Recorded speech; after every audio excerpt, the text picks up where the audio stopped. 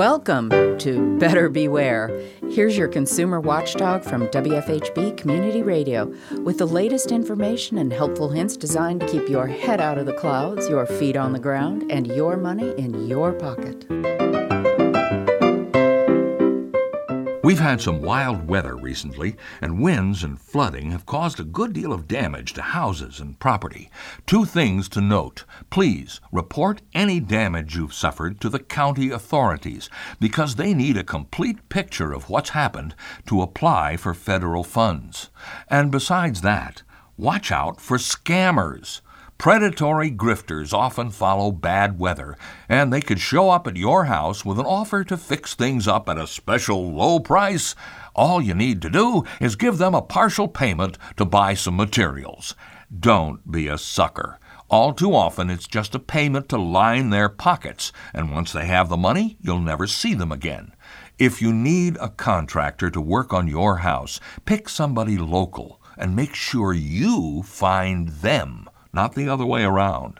But that's not the only thing going around. Love is in the air, too. The Better Business Bureau is warning about a massive amount of romance scams hitting lately, perhaps because of Valentine's Day. There have been at least 1 million victims in the United States alone during the past 3 years, and during that period, poor fools in the U.S. and Canada have lost $1 billion to these fraudsters.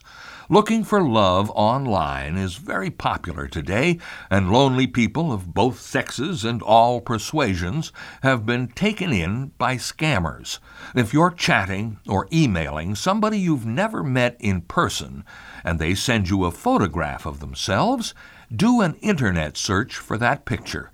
If it comes up many times over, it's got to be a crook trying to fool you with a stock picture. And if your so-called friend asks you for money, for any reason, in any form, watch out.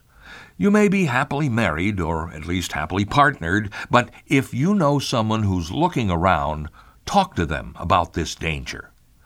We warn you all the time about various dangers, but sometimes there's good news, and we got some last week. The Department of Justice announced they had busted 4 American citizens and 16 foreign nationals for swindling Americans out of millions of dollars over the past few years.